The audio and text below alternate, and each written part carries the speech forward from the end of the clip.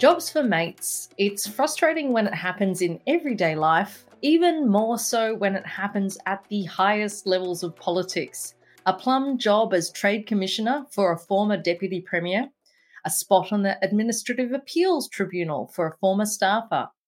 State and federal governments make hundreds of appointments each year to public boards and tribunals, and many of them go to people with political connections. And while it might seem harmless, after all, everyone does it, it can have pervasive consequences for Australia's democracy. I'm Kat Clay, and here to discuss Grattan's latest report, New Politics, a Better Process for Public Appointments, are Grattan CEO Danielle Wood and her co-authors Kate Griffiths and Annika Stobart from Grattan's Budgets and Government team. Welcome, Danny, Kate and Annika. Hi, Kat. Thank you. Hi, Kat.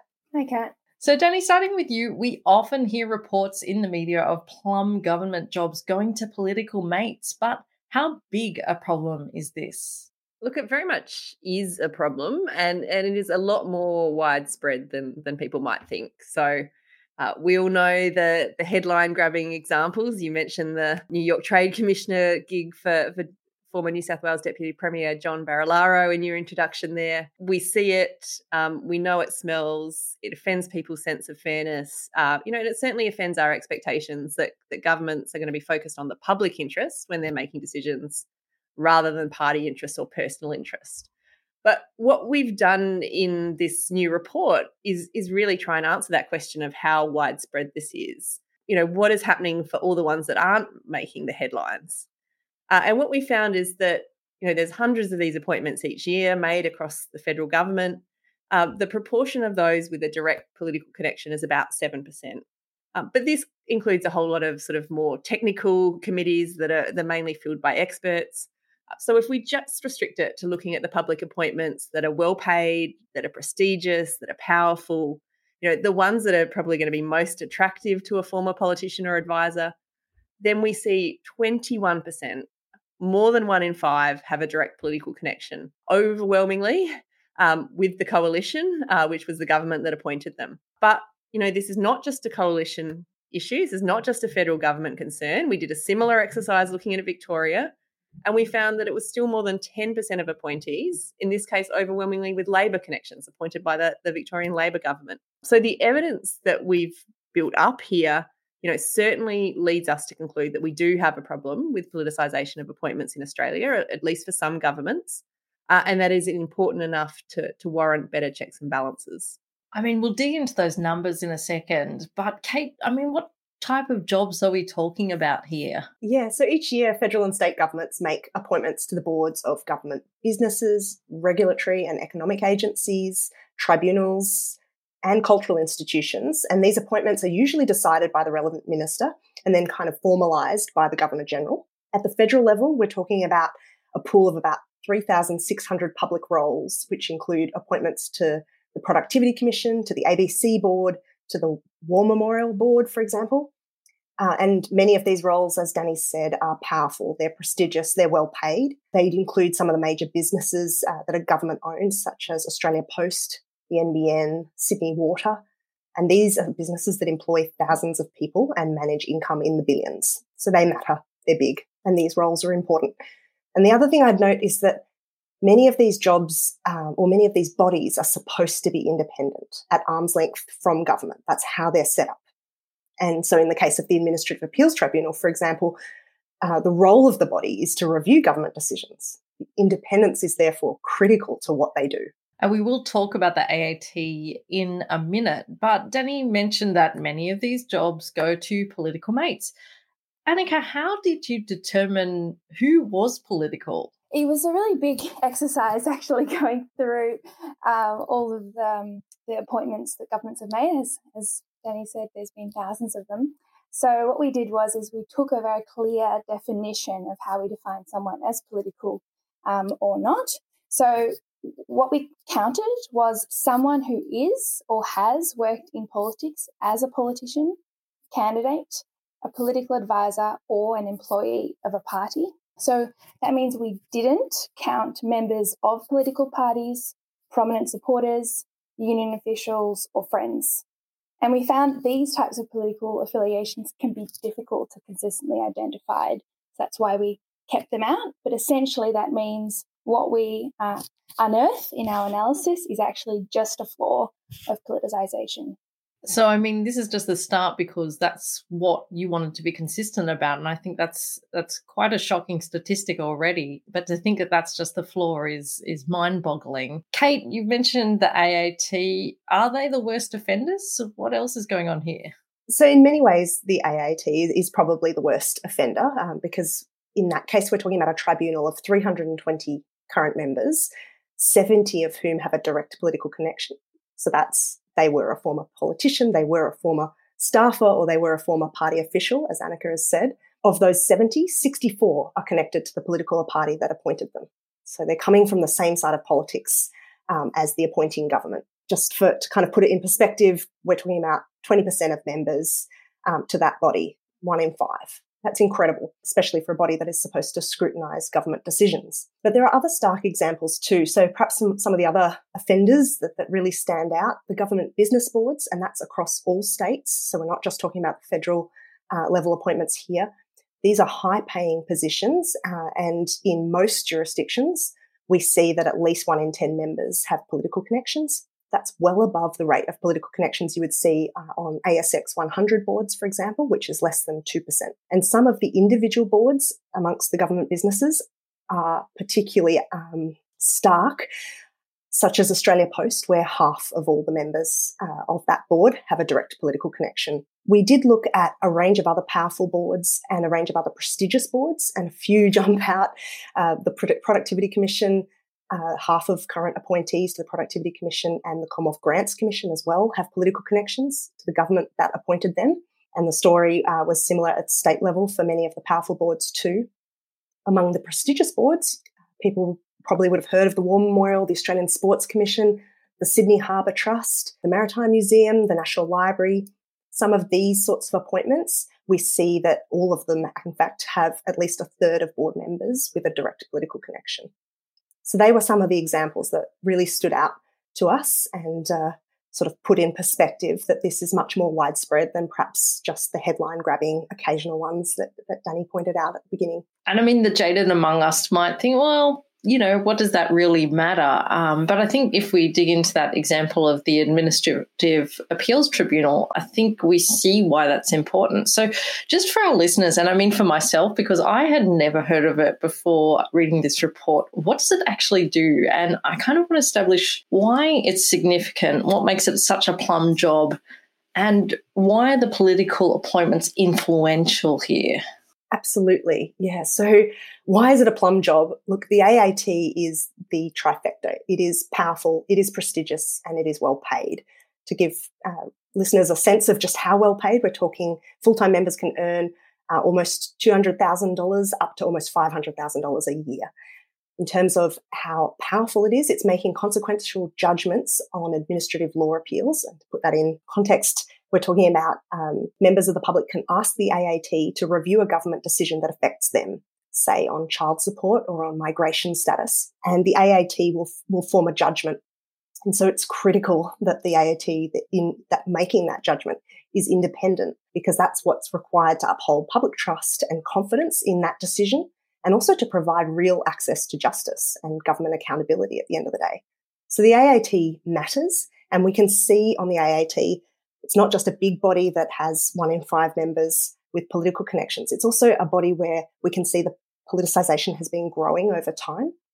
When we looked back in the 2000s and early 2010s, just 3% of new members had political connections to the appointing government. But in the past 5 years, it's almost a third of new appointments. And many of these appointments were made on election eve. So in the final days before the caretaker period commenced, in the lead up to the 2019 and 2022 federal elections, we saw a flock of announcements for new appointments. And it's this that really has the potential to sort of undermine this institution and trust in government more broadly. Yeah, that was one of the most striking facts to come out of your report, just the coincidental timing between elections and appointments. Danny, I'm playing devil's advocate here. Surely just because someone has a political connection doesn't mean they'll do a bad job. And look, no, it doesn't mean they'll do a bad job.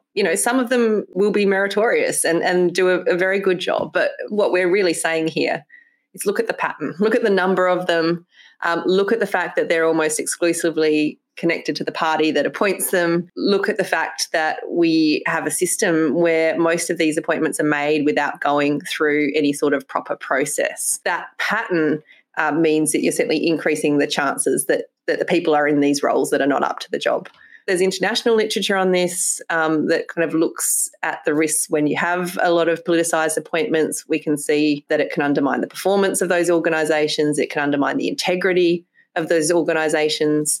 If you have too many people that are there because they know the right people rather than being the right person for the role. So if we look at the Administrative Appeals Tribunal that we've just been talking about, there is some evidence there that those with political connections are performing worse than the other members. So almost a quarter of appointees that have political connections are under their performance targets compared to 17% of non-political appointees. And I believe I remember from the report too that political appointees have longer terms of tenure than non-political appointees as well. That's right. So we discovered that they're more likely to be appointed for longer periods. They're less likely to have legal qualifications than people that don't have political history. So, there's a number of indicators there that point to causes for concern. So, Danny, overall, what are the costs then to having a high number of political appointments to our democracy? It matters for a number of reasons, Kat. The first one, the one is essentially we've just been talking about.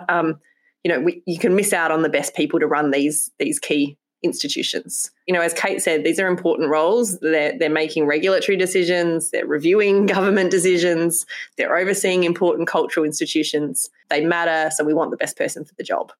Most Australians go through selection processes when they get their jobs. To be a builder or a nurse or a computer programmer, you go through a selection process, you're chosen on merit. And, I think they would expect the same for these really important roles that effectively they're paying for. The second risk is that you run the risk that the decisions of these organisations become politicised or at least perceived to be politicised. So this can be, there's been allegations, for example, of politically skewed exhibitions at the War Memorial, which, as Kate said, is one of the boards where there is a lot of people with political connections. But, at the other end of the spectrum, it could be really worrying for an organisation like the Administrative Appeals Tribunal because it is adjudicating on appeals of government decisions. You run the risk that people make decisions in a way that favours the political party that appointed them, or at least are perceived to be. And what that does is undermine faith in that institution. And that's why we've had organisations like the Law Council, really calling this out as a key risk. The third issue